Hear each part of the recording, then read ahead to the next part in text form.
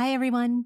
I'm Laura Flora Shaw, and this is Science, Montessori, and Parenting from White Paper Press, the publisher of the Montessori White Papers.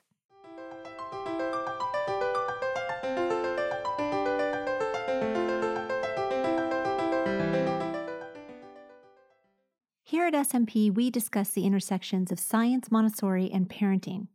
And if you're not yet a member of the SMP Facebook group, you're missing out. So look us up and join in on the conversation. It's a really great place to get vetted information and to get your questions answered. In fact, if you pose a question to the SMP Facebook group, it might even be answered here on this very podcast.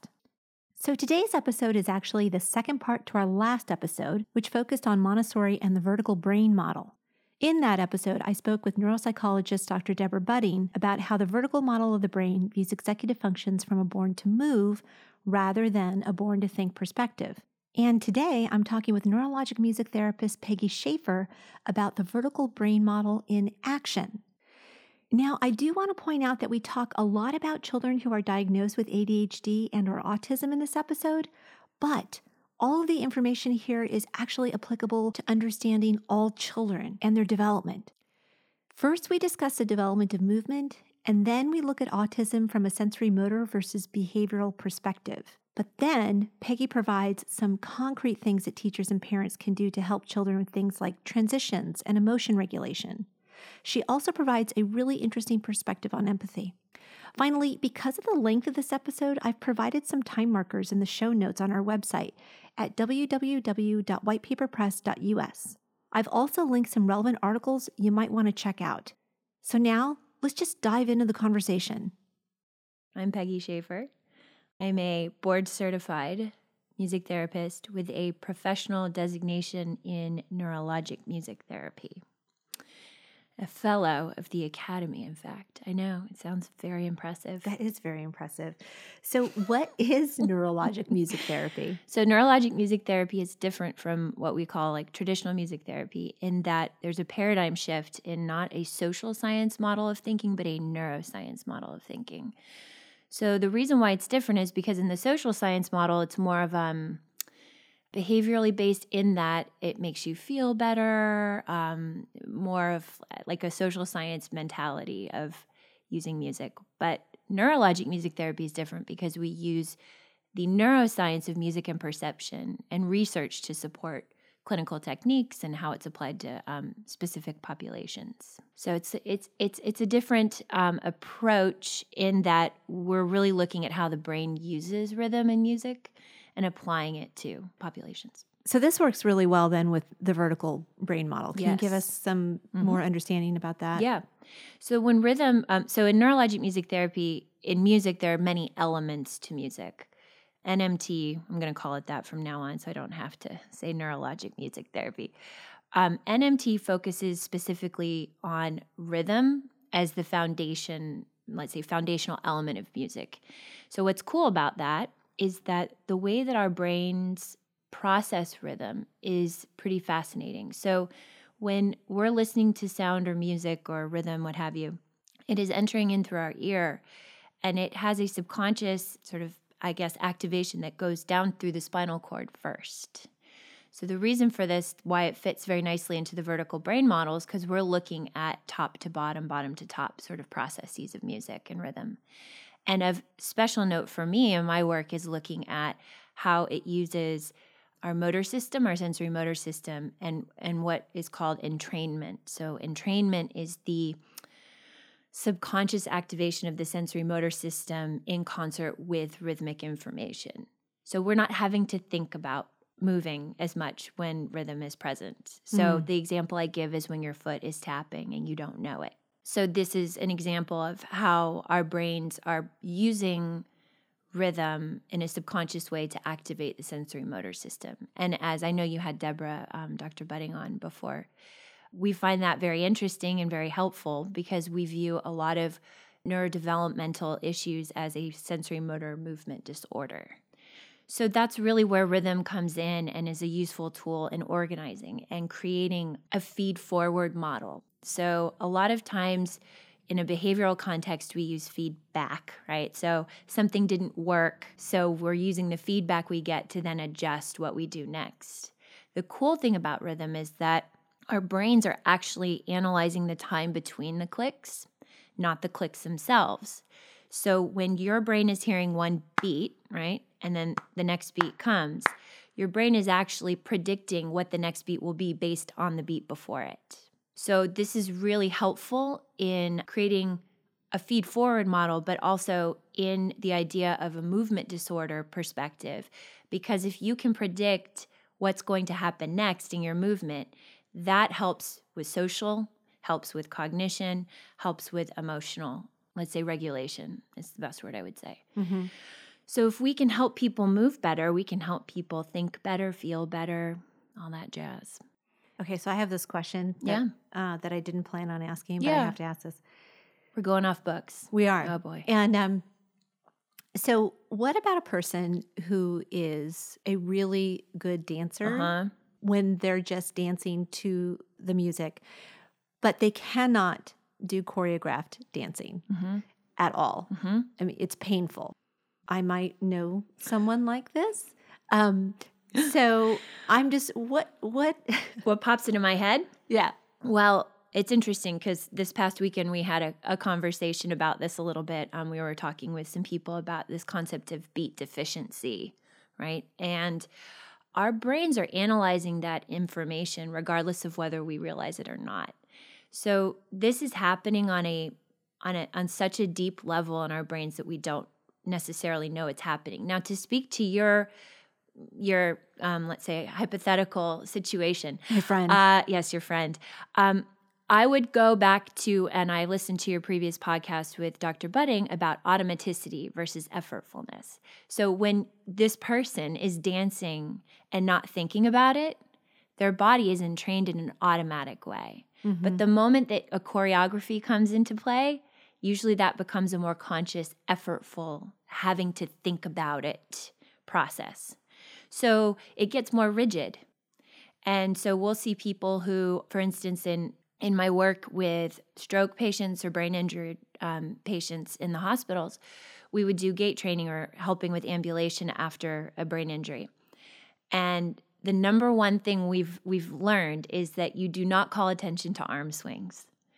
Because if you say to somebody, swing your arm, all of a sudden they look like robots, right? Because now we've called conscious, effortful attention to something that should be automated.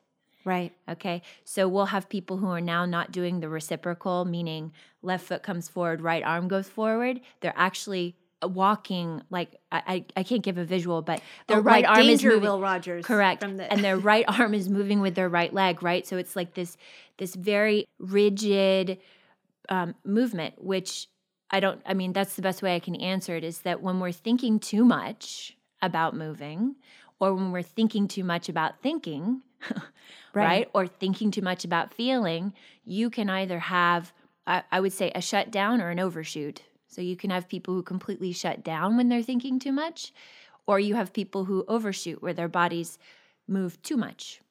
Right. Okay. All right. Thank you for. Yes, you're very welcome. I'll let my friend know what you said. I think I know your friend. But that's for another podcast. And, right. Yeah. Okay. So let's talk about movements. Yes, please. And looking at development from a sensory motor perspective and thinking about developmentally appropriate movements. Yeah. And I know that that's what your work focuses on. So can you tell us a little bit about the development of appropriate movements and maybe the framework from which also you're operating? Yeah. So I'm operating more from sensory motor development, specifically with the Prague School, so the dynamic neuromuscular stabilization. It's a mouthful. It is. So I'm now going to say DNS. Okay, so NMT, DNS.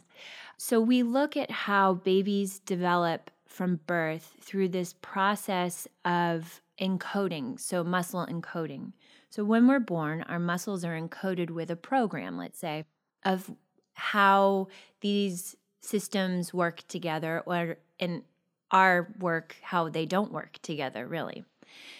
And we want to see this process happen in a particular way because there's a meaning or there's a goal to it. So we look specifically at how shoulders, core, and hips are being utilized. So there's a reason why babies learn to hold their legs up at 3 months. There's a reason why babies learn to roll over at 5, right? Because as our sensory motor system or our, let's say, central nervous system is maturing, these are things that start to emerge. So looking at these pieces of how our bodies are using or not using certain systems or certain muscle groups or certain stabilizers, let's say that's a big one, we see later on how certain developmental milestones, I guess, have not been reached. So we can see this I talk openly about how I had a break at about 4.5, 5 months in my sensory motor development, and that was assessed by watching me roll over. And what the person who assessed me saw was that my shoulders and hips were not working in concert. So shoulders were rolling first, hips came last. Now, where does that lead us? Well, then that leads us to the core. Because if the core is not firing in a uniform and stabilizing way, the shoulders and hips are like not communicating together. And we see this very often particularly in spectrum and ADHD as well. And just as much as you see it in this, you can also see it in the neurodegenerative population, which I know we're not going to necessarily speak to, but in my work working with the neurodegenerative, I saw so much carryover. Wow. Between what we did with Parkinson's and then what we started to apply to spectrum specifically. So, and these movements, these milestones and so forth, and the movements that you see infants engage in spontaneously, but that you see across essentially all infants, right? Assuming that everything is developing the way that it's supposed to be developing. These are all movements that help to build this coordination of all the limbs and the stabilization of the core. And I think I want to point out too, when we think about core, like people who have a really strong core, we usually think of people who have six-pack abs. And that's actually more of an indication of an overfiring of some muscles and an underfiring of other muscles as opposed to what it should look like, which is, what would you say? Rounded tummy. And the one thing that I try to communicate with my parents is they'll say, oh, well, look at how fit they are, and that happens a lot. Or meaning the parents, of course, of your clients. Yeah, sorry, of my clients, yeah. And I will oftentimes say, yeah, that's right. That's what's working. But when I ask them to use what we call the back or side wall abdominal muscles, which are the muscles that are involved in the side of our bodies, they cannot activate them. It will take months for us to get that work done. And for my own experience, it took me a month to find my own. So it's a journey in understanding body awareness. And sometimes we can't go there initially because, again, it's effortful, right? So we have to look at what is automatically being used in the body versus not. And to start out with, maybe we start out with just walking, or maybe we start out with something very natural to their bodies. And then gradually, as they get to find more comfort in effortful movement, we can do that. But that also applies to cognition and emotion, right? If we're thinking too much about it and we're not meeting the person where they are, you're overshooting where they are, not just developmentally and, whatever sort of, we can talk about that. I know we're going to get into the DSM stuff, but you can overshoot it from what people might determine or think of as an intellectual ability, but I even look at it from you're overshooting their sensory motor system. Their system has not achieved very important sensory motor postures. Yeah, I think that's a really important point. We tend to only think about other people's behavior in terms of their cognition, in terms of what they're thinking, as opposed to in terms of these sensory motor issues they may be having, especially with children. Yes. We do that. But even with adults. Yes. Oh, absolutely. I'm an adult, kind of. And last I checked, although some days not. And I had these issues too, where I had to go back and look at these things and go, oh, this is why certain movements were feeling difficult for me. And if we look at it from that perspective, I love the term stabilization because it mirrors so well the idea of regulation. Mm-hmm. Because if we do not have stable bodies, how can we have stable thoughts and stable emotions?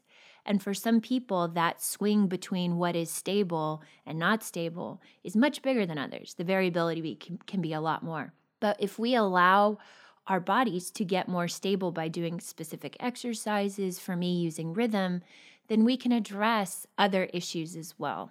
Mm-hmm. So the sensory motor piece I find to be a really great way to work with individuals who, my practice is primarily non-speaking individuals on the spectrum, and sitting there and talking to them and talking at them is not going to be the most helpful approach. Oh my gosh, no. Not because they're not intelligent, but because the being talked at doesn't help them to build the awareness of what their body's doing. And if you look at it from a movement perspective, and if you communicate with these individuals, the number one thing they talk about is that they don't control their bodies. Yeah.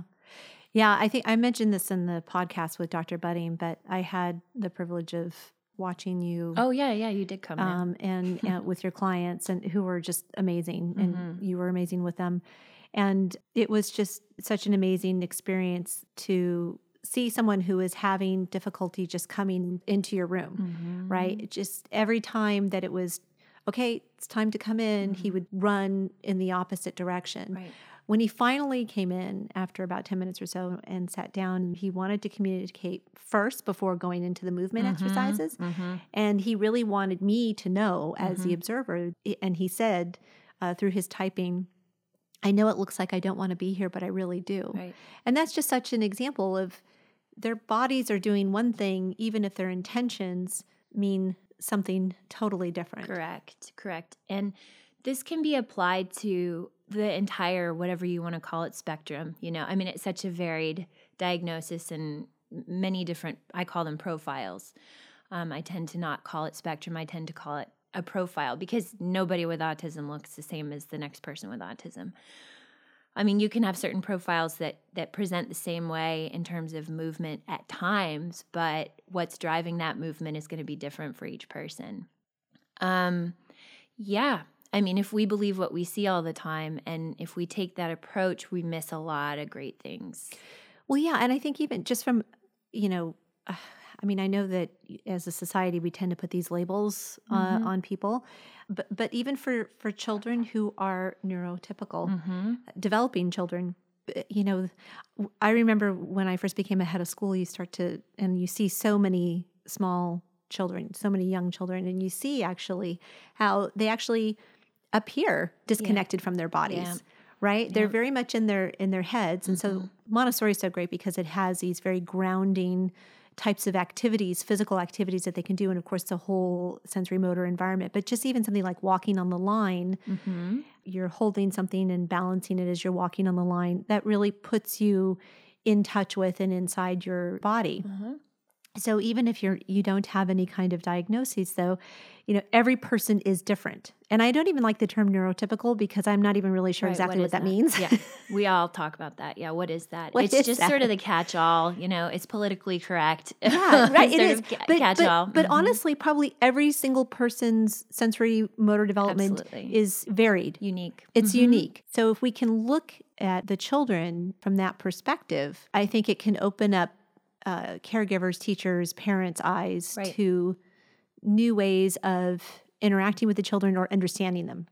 And I think that really leads us into the DSM idea. So so one of the biggest issues that I run into just professionally with other disciplines and other professionals is this idea of spectrum as a movement disorder versus what the DSM-5, the Diagnostic and Statistical Manual, puts it. So it falls into a behavioral category in the DSM-5. And that doesn't really jive with what I see. If we are believing it to be those things, then we're not looking at the cause of what it is. And additionally, we see people who, socially, they very much want to have the friendships, right? The social piece of it is definitely something that gets, in my opinion, misconstrued because the individuals I work with very much want friends. And in fact, the non-speaking individuals I work with want friends more than anybody because they don't have friends. And the belief, if we hold the belief that there is a desire to not want that in one's life, then you will have behaviors because you're going to be a little upset and you're going to be emotionally activated. And let us not forget that not wanting friends is different than having a hard time with it. Right. Yeah. And I think one of the things that you hear coming from a behavioral perspective, the DSM perspective, is that people who are on the spectrum, they lack empathy. And that's actually incorrect. It's the application of the empathy, I would say. So the movement of the empathy, to not get too like esoteric, but I think that, and I know you talked about this with Dr. Budding, this idea of overshoot and undershoot. So you can have someone who's too empathetic. So I'll actually have people who come in and stare at me. And as they're staring at me, that I've learned now through the years that the staring is because they're not in their body and they are over empathetic. Mm-hmm. They're using my emotions. They're using the energy in the room, for lack of a better term, to feel themselves. So they're not actually in their bodies. They're actually feeling too much of me or too much of somebody else in the room. So a classic comment is, oh, I took my son to the playground and there was a boy across the way crying and my son started to cry. So that is an example when the child is actually too empathetic. Now, when you see the under empathy, I think it could be more of an attentional issue, but also an application issue. Mm-hmm. So they may know that it doesn't feel good for the other person to feel a certain way, but to apply that in context requires what I would call divided attention.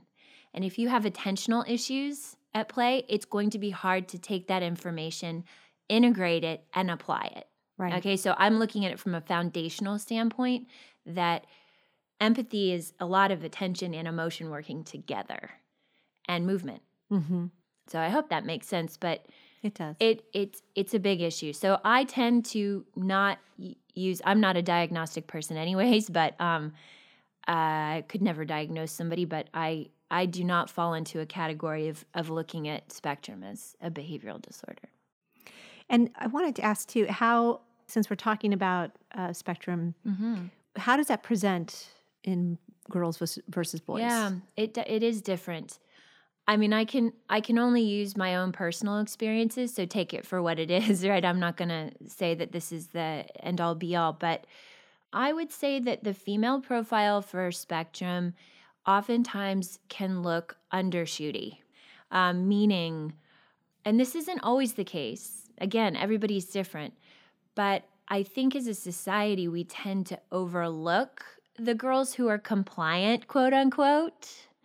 And we look at them as being, oh, look, they're really focused, which I know we want to talk about later. Mm-hmm. But I actually, if you dig a little deeper, and I know Dr. Budding can talk about this in the testing piece of it, if you dig a little deeper, you actually see that there's a lot that's happening. We're just not seeing it from the outside. So boys tend to present as non-compliant, let's say rude, or what's the word? A lot of teachers will say, what is that? Defiant. That's the word. So defiant, oppositional. Yeah, right. And actually, with girls, we'll see that they're super compliant and they're not having any issues at school. And in fact, if we see a profile with ADHD and ASD, I was just going to say, that's when we'll find an issue. Because the ADHD will cause hyper talking, hyperverbal, too emotional, not too emotional, but over emotional overshoots. So, but if you see a classic ASD profile in girls, it can look very tricky. Well, even if you have the difference between ADHD presentation in a girl and a boy just by itself, right? So a lot of times girls are just inattentive and they don't have the hyperactivity, right. And the boys have the hyperactivity, and then they also are labeled as defiant and oppositional, mm-hmm. and everything else. So right, and it's complicated. It's not something that you can just go, oh, that's what that is. And in my opinion, the misdiagnosis or underdiagnosis of an ASD profile with an ADHD or vice versa. I have many clients that I see present with a lot of ADHD, but they're only diagnosed ASD because they don't talk. Right. Okay, so then you see this difference. Then you can have an overdiagnosis of ADHD because we have super talky kid, but an underdiagnosis of ASD because it's presenting as a hyperactivity. Yeah. Not as a movement regulatory issue. Yeah, it's complicated. It is so complicated. But this is where I would advocate that taking the sensory motor approach is so helpful because you don't have to worry too much about all of that. Yeah. Right? Because you can just say, okay, fair enough. We have what we have here. Here's how we can address it with movement. I agree. I definitely agree. So, and one of the things you were touching on too, when we were talking about the need that they have, or that people on the spectrum have to have friends, and the sense of empathy that they have. Let's talk a little bit about presumed competency, right, as well. Yeah, this is an approach that was started by, well, I wouldn't say started by, but has been endorsed and maybe carried on more so by Douglas Bicklin, who is someone who advocates strongly for communication rights and advocacy for individuals who do not talk. So there's a lot of controversial evidence out there, both for and against alternative communication strategies for individuals who don't talk. But I think the overwhelming belief, despite what your beliefs are about that, we need to understand competency. So the classic quote is, just because I don't talk doesn't mean I don't have anything to say. And this can happen for people who do speak and then people who shut down or don't speak. So presumed competence is that regardless of whatever you want to call intellect, right? So you could have an IQ score of whatever. We must presume that you're competent, that you are capable of doing the best of your ability, and we are here to support you to reach that success. And that success can look different for each person. So it's a person-matched approach.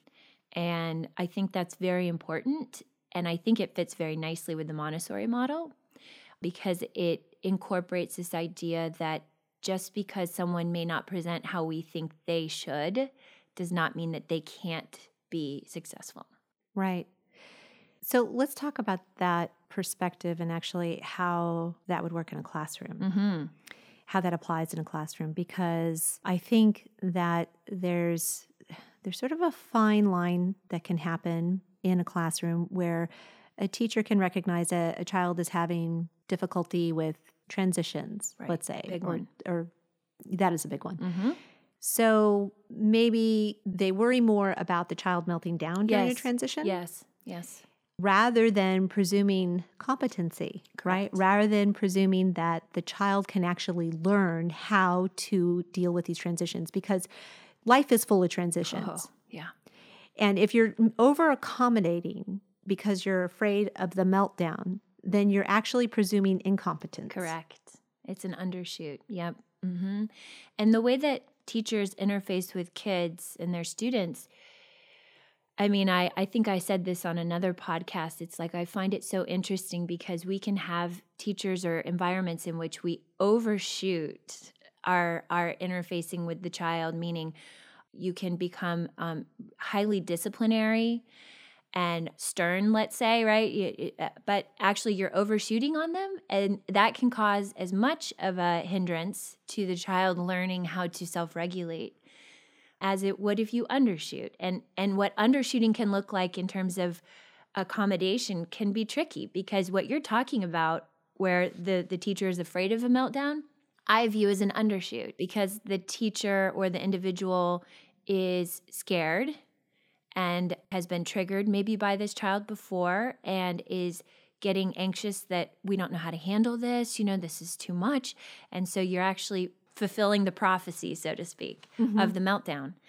And what you're speaking to is very common, and I see that also with parents and children for good reason. I mean, what parent wants to be dealing with a meltdown every transition? I get it. but it's the work that the whole system has to do. It's so true. I mean, even from just a parenting perspective, even if you have a quote unquote, whatever that means, neurotypical Right. child, I have known parents who would never take their children under 5 out to dinner at a restaurant. Right. That's presuming incompetence, that they can't actually learn how to deal in these everyday types of situations. And so you just ultimately avoid them. Right. And then that's when, as parents and teachers, the support person, and we have to recognize, is this my thing or is this their thing? Right. And a lot of, we're all humans and we all come into this with our own set of histories. And when we recognize that our own histories or our own memories or what have you play a role in how we parent and teach, I think it really can be it's hard, but it's a freeing way to look at things because, oh, this child's having a meltdown. Yes, I may have contributed to that in some way. Let me look at it. But ultimately, this is the child's work. And how do we help the child with their work? And that is not always discussed in the intervention of autism specifically, because it's either you're not a good listener, you're not smart, or, oh, poor baby. Again, that overshoot, undershoot mentality. When really it's, hey, life is tough. And it's tough for all of us. And I'm not saying that, we should not be empathetic.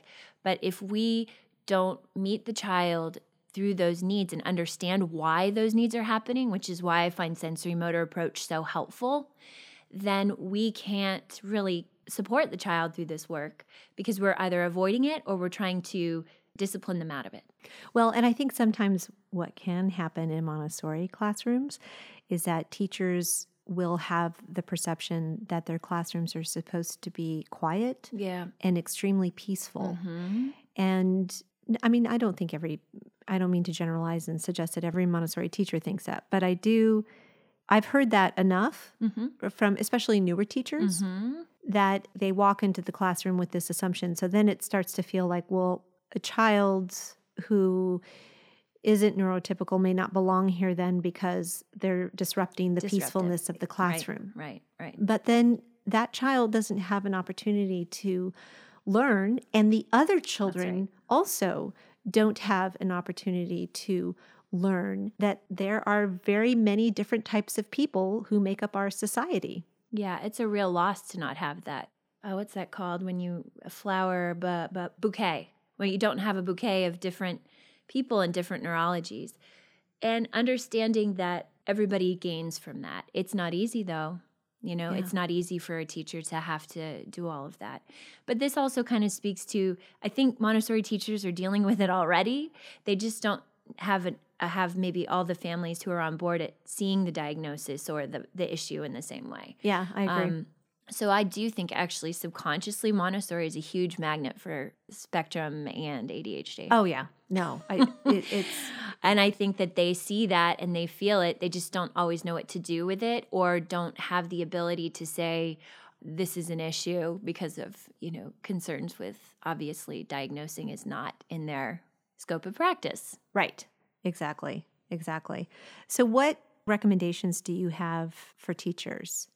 More specifically, are you asking in regard to the meltdowns? If you have children in your environment that you suspect are not neurotypical, what are just some general things that teachers need to keep in mind? I mean, we've talked about presumed competency, which I think is a big one. But what other things? I actually think in the Montessori, in my experience, there can be over presumption of competence or over accommodation of competence. So like what you're speaking to about the class being quiet and all of that, I think that there's big hearts and big love in Montessori, right? And so they want to help meet the child, but sometimes it's tough because they don't want to have the meltdown too. So my number one advice, if you suspect something's going on or are finding a difficult, I don't want to use difficult child, a different child or a difficulty with helping a child or supporting a child, I would say look at how they move. And I know that not everybody's going to have that perceptual eye to catch all these different nuances that maybe someone who's trained in it would. But there's a reason why the kid's under the desk. There's a reason why the kid is leaning on its arms. There's a reason why the child is walking around the room. There's a reason why the child is stuck on one object or one work project that they're doing for the entire work cycle. Yeah, see, that's hard because, well, first of all, in Montessori, if you have a child who's doing repetitive work, you actually want to see that. And part of it is like, well, maybe the child needs to do that repetition because you'll see that in neurotypical children where they have a writing explosion, for instance, and then they want to write all the time. Yes. And they don't want to do anything else because they're mastering it. And but then you have a situation where a child will be stuck on a particular work. And the question is, how do you differentiate when they're really in a mastery situation or when they're just stuck? I would say that that's when you really have to observe the whole environment. So if there's a kiddo that gets pretty stuck on one thing and you're perceiving it as mastery or trying to understand it, I would say observe, how does the child go outside to play? How does the child transition into lunch? How does the child transition into group time right? So it's really looking at a full environment sort of diagnostics of, okay, what seems to be an issue for this child? Is this child having a very hard time leaving the work because they really want to do it or because it is an emotional response that they can't get out of? They don't want to leave their security net, right? The safety blanket or whatever you want to call it. And so I would say that looking at, does this child get stuck on one friend all the time? Does this friend want to sit next to this friend all the time? And the other friend's fine to move on to another friend, but this one kid has to sit and has to be next to this particular situation. It may not always present that starkly, in profile, but I would say for teachers, if you notice these things, look at the whole picture because that will help inform, this person's staying on this project because they really have a hard time switching. Yeah, see, that's such a different perspective than thinking, okay, well, this child does have difficulties with transitions, or this child always does need to sit next to this child at circle time, so that can be problematic at times. But wow, we're in the middle of the work cycle and they're at a table and they're being quiet because they're with this work. So that's fine. Exactly. Right? Because it's a quiet room. That's right, because it's a quiet room. Yeah. And instead, thinking about the whole child, Yeah. right? In all of these different situations and what that might add up to. I had an experience with a family who was in Montessori, and what they were noticing was that the work was coming back the same each day, right? So the work that the child was bringing home was the same each day.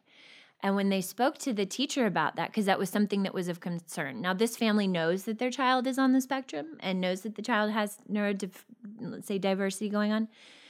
They were advocating to understand, well, why is there not work coming back that's different, right? It's always the same. And the teacher's response was, well, I invite them to do different work, but they don't want to do it. Right. And that's where I think we can look at this as an undershoot on the teacher's part, because maybe what needs to happen is more explicit scaffolding for the child, which can kind of lead us into that idea. Because if you are seeing a child that's stuck on work and they're compliant, you don't want to rock the boat. But maybe this is where you have to use that creative thinking to shift them out of it, because it's not going to serve the child to be stuck in that place all the time. Well, and it's not going to come internally from the child. Exactly. And so that's where the scaffolding needs to occur. The adult needs to provide that scaffolding so that eventually it will come from within the child, but that it requires a lot of scaffolding in the meantime. And the way that this family figured out how to get through that was they created a have-to work for the child. So it was actually, and I know this doesn't necessarily go with Montessori, maybe, you can speak to that more, but they imposed a have-to onto the child, meaning you can have choice during work cycle to do whatever it is that you'd like to do, and whatever feels good. But at some point, there's going to have to be something that we shift to. And I know that sounded hard for the teacher to understand, but what happened from that was that there was more variability, transition stress reduced, friendship growth happened, because what happened is the child learned, I can do this. If we presume that all neurologies are just going to automatically figure this out without some help, you will not be providing competency-based approach. Right. Because the children, they don't know what they don't know. Right. Right. And especially if they have neurodevelopmental differences. Right. And it's not a punishment. No. And in fact, what happened is this little boy learned, oh my gosh, I can do this. You know, I got there. And it wasn't a stressful experience. It was presented, the teacher presented the new idea to the child, and it wasn't for the whole class. It was just for this child. Right. And that was what was determined would be helpful. And he is doing so much better because there was this idea of, I know you can do this. And there's a difference between have to because I say so and have to because we want you to see how successful you can be. That's right. And then that's an experience that child can draw upon again. That's right. And they're not having to use the have tos as much because he's finding his way around the class and experiencing more. So again, this speaks to what I call the least to most strategy. So it's about not having to be at level 10 of support all the time. It's about, okay, did level 10 work? Awesome. Let's move it down to 9 and 8 and 7 and 6, and let's see if we really need this much right now. Right. What I'd like to do is to kind of transition into some concrete, some other concrete things that teachers can do. In terms of children who may have difficulty with transitions and may demonstrate a fair amount of meltdowns and that sort of thing, I think it's important to talk about what the teacher needs to do to prepare his or herself first.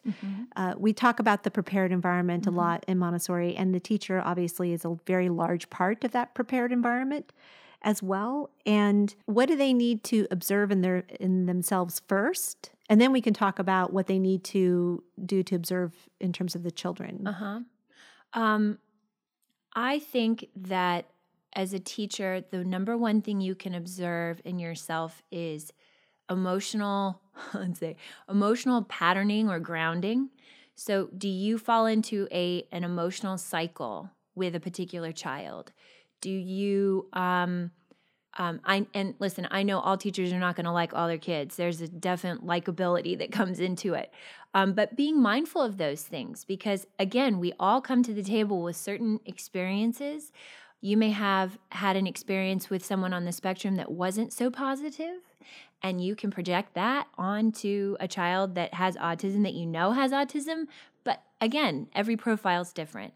So I would say as a teacher, I don't know, I don't want to sound too like psychologically like woohoo, but do you have an activation of anxiety or frustration at a certain time of day, okay, or at a certain time when a child or a parent walks into the room? Right. Do you get anxious during transition? That's right. That's right. And are you anxious because you are anxious, or are you anxious anticipating what is going to take place? Right. Right.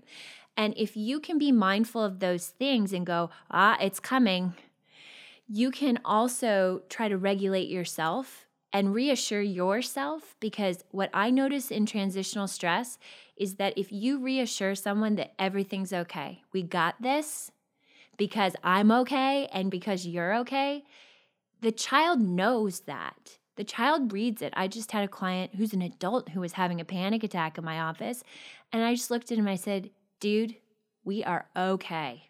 You are safe. I'm cool. We're okay. And he looked at me and I said, if you need to sit or if you need to, whatever, it's cool. Do it. But you're okay. And that wasn't ultimately what shifted him. I mean, I think it helped him. But that mentality and that belief, I guess, in getting through these things helps to not only regulate the child, but the teacher. And if the teacher's regulated, that is a stabilizer for that classroom. Yes, absolutely. In terms of what they can concretely do, I always advise, think 5 minutes before the stress. Yeah. Because it's not a matter of what I hear you saying. It's not just a matter of being calm. No. Right? Because you can be calm and you can appear calm, but you could be dying inside and extremely anxious and having your own panic attack. Exactly. But instead, it's really that very grounded feeling of being in your own body and being explicit about it. Being very explicit, Yeah. exactly. Yep. And just knowing everyone's going to be fine. Yep. And yes, absolutely, the children will pick up on it. Yeah. Oh, it's I think it has really helped in my work to take that approach, because if you don't, you can see the difference between environments where the child is presented with that type of energy or that type of approach versus not. And you can see that in the dynamics between different parents, between different teachers, between different, support or friends. You can see that between friendships with children. So yes, it is not, I can't give any other, I wish it was more concrete, but really I do think it speaks volumes of having that awareness in yourself and reassurance. Yeah, and I think honestly, parents need to do the same thing. That's because we get, it's the same thing. We get flooded. We get flooded. We get triggered by our own children's meltdowns, by their misbehaviors. I mean, I had a child who screamed at me for 4 years. Or basically from year 1 to year 5. It's going to pick back up again. And so, get ready. Yeah, don't say that. And it is very difficult to keep yourself grounded, but that's what you just have to be like, it's going to be okay. Right. It's just going to be okay. Yes. So let's talk about observation is a big thing in Montessori. Yes. All of the teachers are trained to observe the children. I will say this, though. I have talked to so many teachers over the years who talk about how they don't observe enough. And they're missing out on opportunities, real opportunities, because it's hard. It's so hard to be a Montessori teacher because there's so much that you have to be aware of all at once. Every individual child's lesson plan, and I mean, it's incredible. I could not. My neurology would not permit it. There's no way that I could be. I mean, yeah. I love Montessori. I love Montessori teachers. They are definitely doing God's work. There is no way that I could, that my neurology would be able to handle all of that. In fact, I had to learn when I started as a head of school, I had to learn how to walk into the classrooms without being just my typical loud self. Boisterous self. Yeah. So, but observation is definitely key. And Dr. Montessori she talked so much about getting information from the children. I mean, that's how she developed her method, through the systematic observation of children. So what do we need to be looking at in terms of what I would really love, and I don't know if this is ever going to be possible, but it would be so great to have a way to train all Montessori teachers to look at children's movements from starting at birth through, age 6 for that first plane of development, right? So that they could really see, and I'm sure a lot of teachers just in the samples of children that they have, they start to notice things over time. Yeah. But it would be so great to get some explicit training on that. What movements are developmentally appropriate? When, at what point, where's the tipping point where a child may actually need to be evaluated? Because we know that early intervention is key. Or providing teachers with, this is where I get, I guess, frustrated, but I don't think it's really frustrated, but more of like, well, teachers are really smart and they have an ability to use this. And I've met so many awesome people, teachers, who want to know how to support the child. And if it means that they need to do a shoulder exercise before a writing exercise, they will do it. And so I think it's not assuming competency of the teachers, Right? Because they see it. I mean, I talk to teachers all the time who will go, oh yeah, no, I can tell that kid is walking different or talking differently, or the speech volume or cadence is really kind of different with this kid, right? So I guess in terms of that, yes, I totally agree that all of us would benefit from having that, even parents, to have that training to understand how to support. In terms of concrete ideas, I think I just said a little bit ago about 5 minutes before the meltdown tends to be my rule of thought. It could be 10, everybody's different. I think this could best be given through an example. Yeah. So there was a boy that I was working with in Montessori, and he was having a hard time transitioning to get in line. So he was having a very hard time getting into line, switching from quiet work or whatever, work cycle into getting in line to go transition to outside playtime. So the reason could be interpreted one way. Could be interpreted they don't want to get in line, or they don't, they're having a hard time, but we don't know why. And if you take a sensory motor approach, the first thing I noticed was that he was working on a writing, drawing folder exercise. So he had 5 or 6 crayons out on the table, piece of paper, a folder, and a baggie, so a Ziploc baggie. And for this particular folder work, he needed to get the crayons in the bag, in the folder, and the paper in the folder, and put away to get in line. Do you notice any movement issues with that sequence? Right. Now, this is a kid who's on the spectrum. He has low shoulder stability. He has ADHD as well, so sequencing is going to be a challenge. And there's speed and fluency issues, so he will overshoot.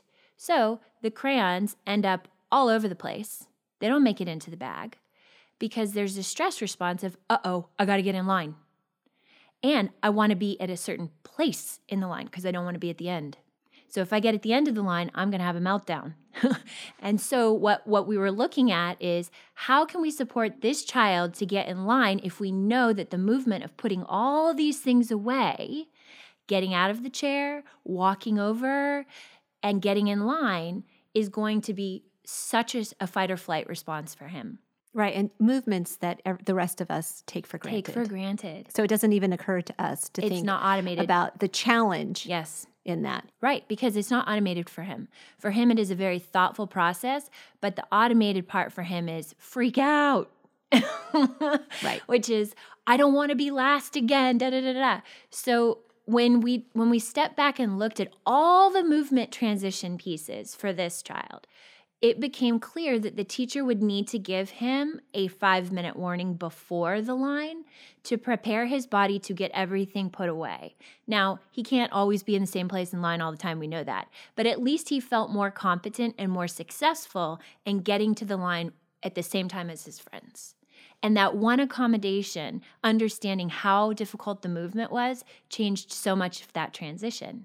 Another thing that worked for him was transitioning outside, so moving through space and going downstairs and going into an open field for outside play, flooding, which we can get into about the flooding gating piece.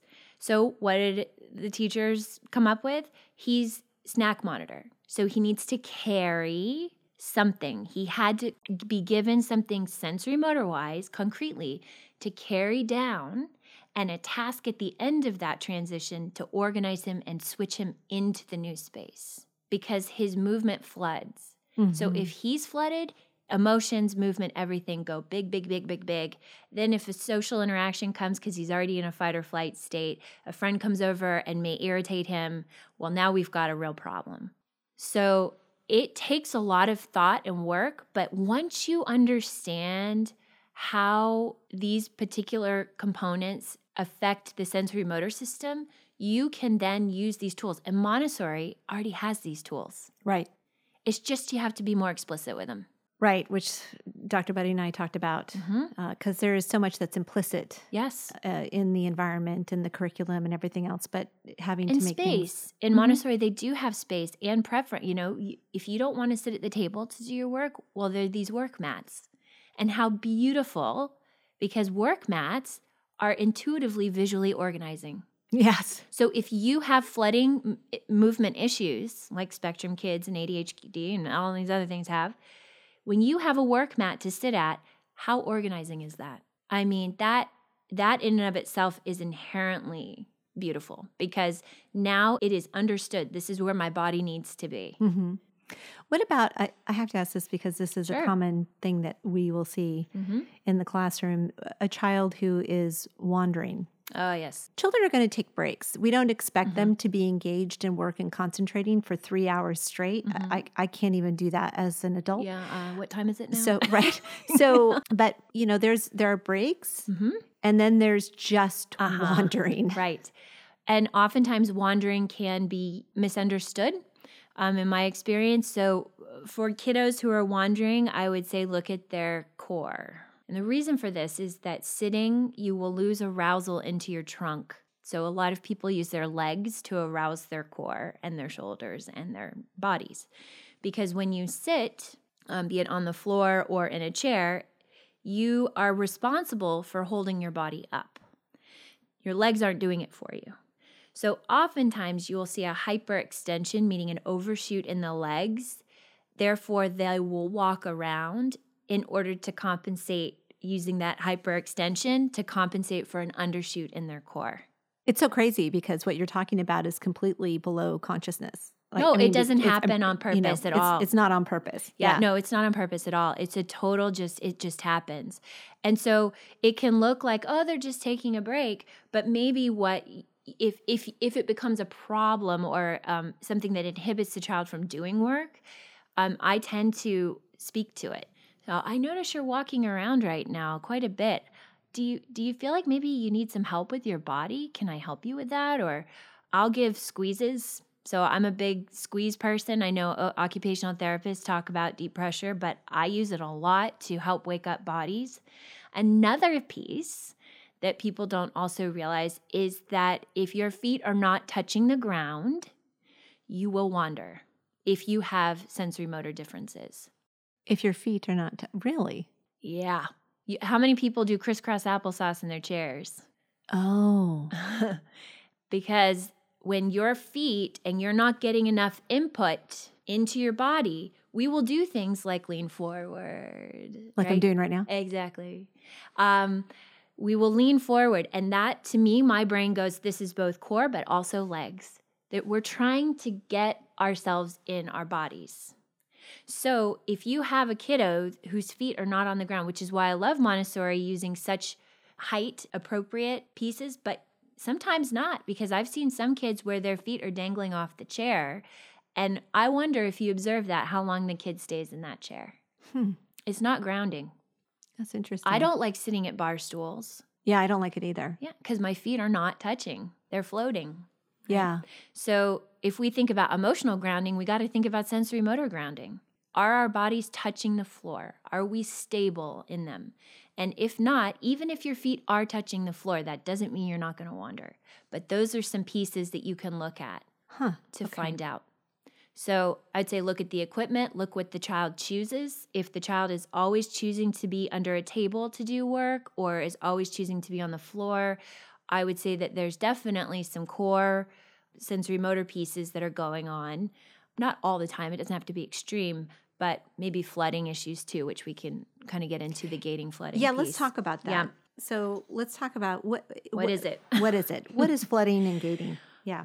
Okay, so Dr. Budding can probably do a better job of explaining this than I, but I'll do my best. So when information enters our brains, and this doesn't mean just sensory information, because the brain doesn't go, oh, this is light, this is sound, this is hearing. I mean, it does at some point, but initially it's information, right?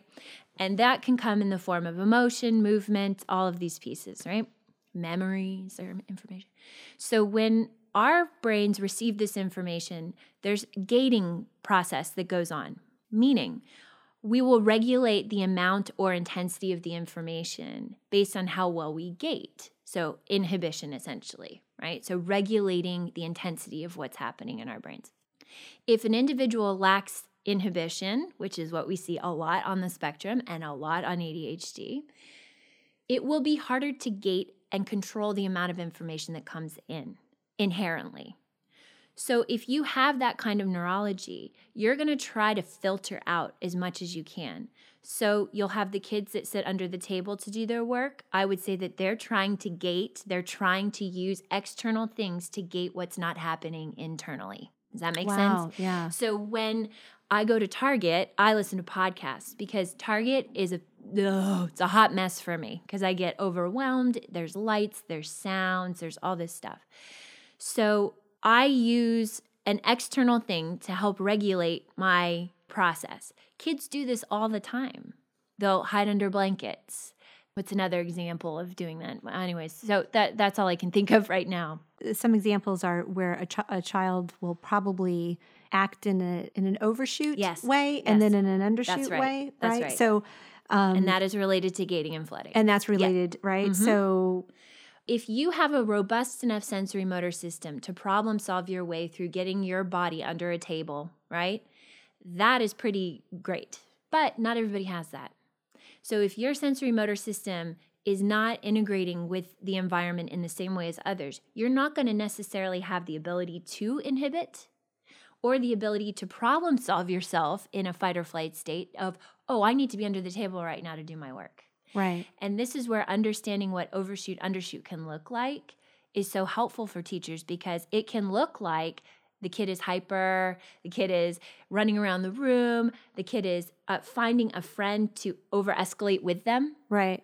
We even had here at our house, when we got my daughter's first report card, it told us how many times she had gone to the bathroom, which I thought was just really wrong. But in any case, I asked her, I said, so first of all, I don't really know why they're tracking this, but in any case, why are you going to the bathroom so much? And basically, she was going to the bathroom to regulate herself. Exactly. So it wasn't because she had to use the bathroom. It was because she needed to, she was feeling anxious and she was feeling stressed. And so she would go to the bathroom to regulate herself. Yeah. And the school, this is, conventional school, so it's not a Montessori school, but they saw it as, they see it as problematic. They see it as avoidant.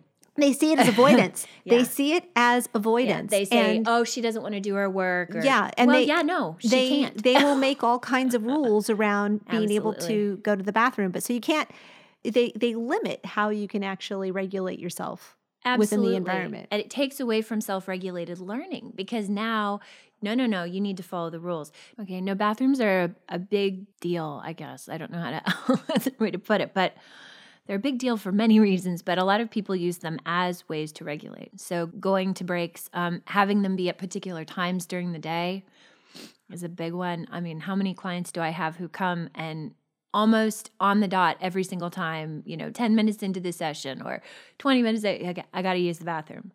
Now, my job in that particular environment is to help them cope through that. So maybe they're using it as a way to replay a memory that doesn't necessarily need to be replayed.